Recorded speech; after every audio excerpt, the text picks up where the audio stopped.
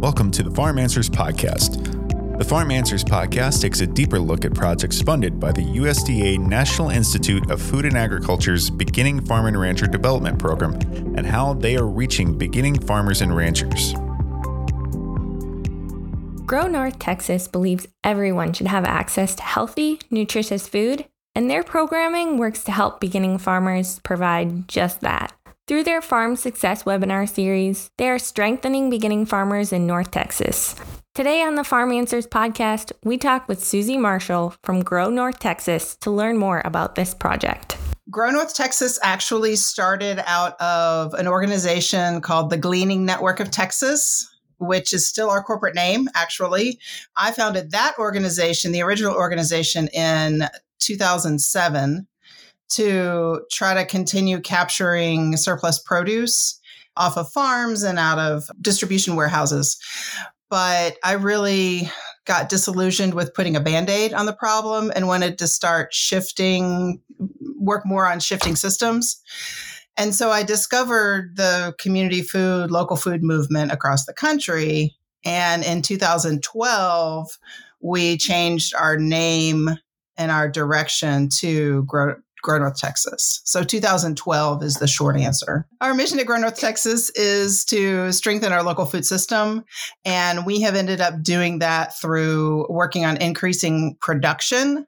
So training farmers, supporting community gardens in any way we can, getting people to buy local, supporting farmers markets, and then also working on some, not very many, but some creative solutions to access. And one of those is leveraging the Farmers Market Nutrition Program that is available for WIC families and working with local farmers to get their products to those settings. So the North Texas Farm Success Series provides educational opportunities for beginning farmers and ranchers who direct market their products through a series of virtual and in-person events. What do these educational events look like? We've largely ended up using webinars. And we were forced into that during the pandemic, like a lot of people. But what we've realized, and maybe should have recognized this at the beginning, that the webinar allows for broader participation. Sometimes there's a little bit of a technology challenge, or we have a broadband access challenge for people in the outer areas.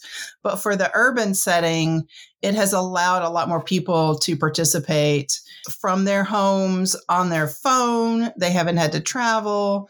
They can be part of those farmer starter kinds of conversations without disrupting a lot more of life. Now, what topics are you covering in these webinars? We're really doing pretty basic topics. I do a webinar at least annually that's called So You Think You Want to Farm, that really points out all the things you need to be thinking about as you're getting started and ways that you can get into trouble, places that you can get into trouble, things you need to make sure you're just prepared for. And because a lot of people, go in thinking, oh, I'm going to have this farm and I'm going to do all these things. And one of the reasons we started doing what we're doing with farmer education is because we saw those farms come in to the farmers market. They were selling direct to consumer, going great guns, and they would last a couple of years and they'd be burned out. They would have dried up all their financial resources, all the usual things. They overstretched, started too big. And so we want to try to prevent that as much as possible and give people some stepping stones. So record keeping is really big. We have USDA funding. So we talk about USDA programs and how those can leverage your success in terms of helping you have a little bit of money to do some things on your farm and support some things.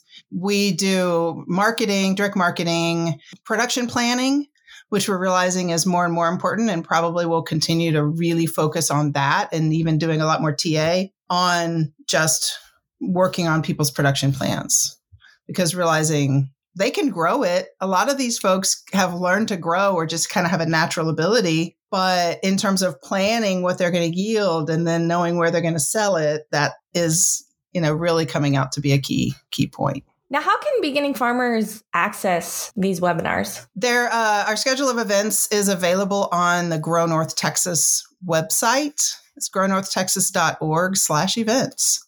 We are shortly, probably in the next 3 or 4 months, going to have a Farm Success website of its own that will really highlight the collaboration between Grow North Texas and Farmers Assisting Returning Military, who's been our partner in this the entire time. So I want to just kind of make it a standalone place to find information. So it doesn't clog up either one of our websites too. The other part of your project was developing a continuing education program for beginning farmers through a local college ag department. Can you talk a little bit about what this project looked like and was it successful? So we had wanted to work with a local community college, which actually is a pretty robust community college system in Dallas County, and to try to develop continuing education program so that, you would actually have like you could gain a certificate. And what we ran into was they really wanted to have a for credit program developed. And the problem there is, and the problem even in moving continuing education into for credit is you have to show full-time jobs. And those aren't really there in our area for agriculture. We're on a more entrepreneurial kind of track for our work. We know these are self-employed folks, or this is their side hustle, growing a little food and selling it at the market. So we did a survey with the college. They created it. They paid some students, which was fantastic, to create a survey.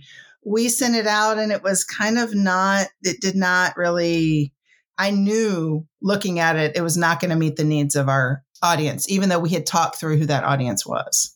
So their needs and their direction kind of didn't match up.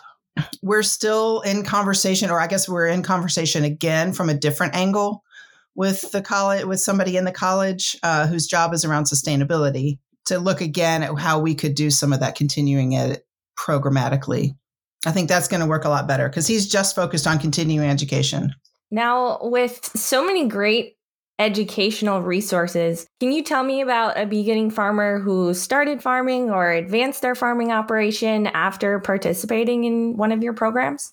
I can think of one woman in particular who has she knew kind of the direction she was going to go, but she hadn't started a lot except learning. And she really dove in. She came and volunteered. She was at every webinar. She asked good questions, and she's now selling kind of consistently at a farmer's market in town.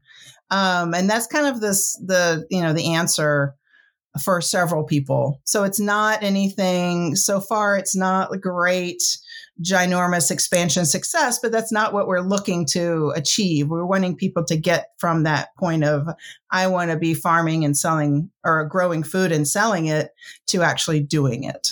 Some of the other things that have made me feel good that we're accomplishing our goals through our cohort program that we're doing through our current BFRDP. Several of the farmers have just said, this is so great. You feel isolated as a farmer, and now I feel like I'm connected to a group. And we knew that going in, but to hear them then echo that back without our prompting was really nice to know that, okay, we are succeeding and bringing these folks together. And it's as much about what they learn as connecting them to each other. Now, what is one piece of advice you have for someone considering participating in one of your webinars? Just join us. I mean, I think we have I feel like in some ways we have a low bar for joining. Not because we don't expect good things of people, but because we want it to be inclusive. There are people that join our webinars even as from a garden, like a donation garden, that's just coming to learn something about soil health or production. So we kind of have a broad welcoming approach, because you never know who's going to be that person that then goes, oh, you know what? My family has 50 acres. I think I want to do X. And then, help them through that. On the flip side to that, do you have any advice for someone who is considering implementing a similar program in their state or region? So one of the things we did, because we don't have a great land grant institution that has robust direct marketing, small scale, sustainable, organic, regenerative support for farmers in all those categories. So we just started leveraging our existing farmers who taught themselves and learned things about the North Texas soil, and utilizing the information that's available online. the clearinghouse, BFRDP clearinghouse and Farm Answers and, some of the other programs that are on the coasts are helpful in terms of the things that they're working on and thinking about, even if the resource isn't quite right. We've taken a few things and adapted them. Or, somebody said, well, I did this. Actually, our partner organization, Farm, had a production spreadsheet that they had created, a production tracking spreadsheet. And so we're adapting it, branding it. I think they had kind of forgotten about it maybe a little bit in there. They've moved and had some organizational reworking. And so Hayat, my counterpart at Farm, said, oh, you know what? We have the spreadsheet. Let me just pull this up. Oh, look, this is really great. So I say that to say there are existing resources that other people can leverage. You don't have to have a degreed, somebody with a PhD in agriculture, education, or economics, or any of that to teach people how to grow food and to be productive in farming, whatever that definition is. That's a great piece of advice. And is there anything else you would like people to know about your project? I feel like we're still developing a little bit, still getting our legs underneath us and all the systems in place, and keep looking for things to come because we're getting ready to expand our offerings and kind of go broader in terms of our reach and more intense in the offerings. Now, as we close out the episode, where can people go to find out more about your program? Look for grownorthtexas.org/farm success or farmingveterans.org. And both of us have farm success information on our website. And then in the coming months, look for northtexasfarmsuccess.org, some configuration of that as a standalone website. Do you have any social media that people can follow along with? Mainly our social media comes out on the Grow North Texas social media pages and Farmers Assisting Returning Military. We are on Facebook and Instagram. Those are the two main places that we post. Well, thank you so much for taking time and sharing your project with our listeners. Thank you. Thanks for inviting me. Thank you for listening to the Farm Answers Podcast. This episode was hosted by Megan Engel. To learn more about this USDA National Institute of Food and Agriculture's Beginning Farm and Rancher Development Program project or other BFRDP projects, visit farmanswers.org. The Farm Answers Podcast and farmanswers.org are funded by the United States Department of Agriculture National Institute of Food and Agriculture and are a product of the Center for Farm Financial Management at the University of Minnesota.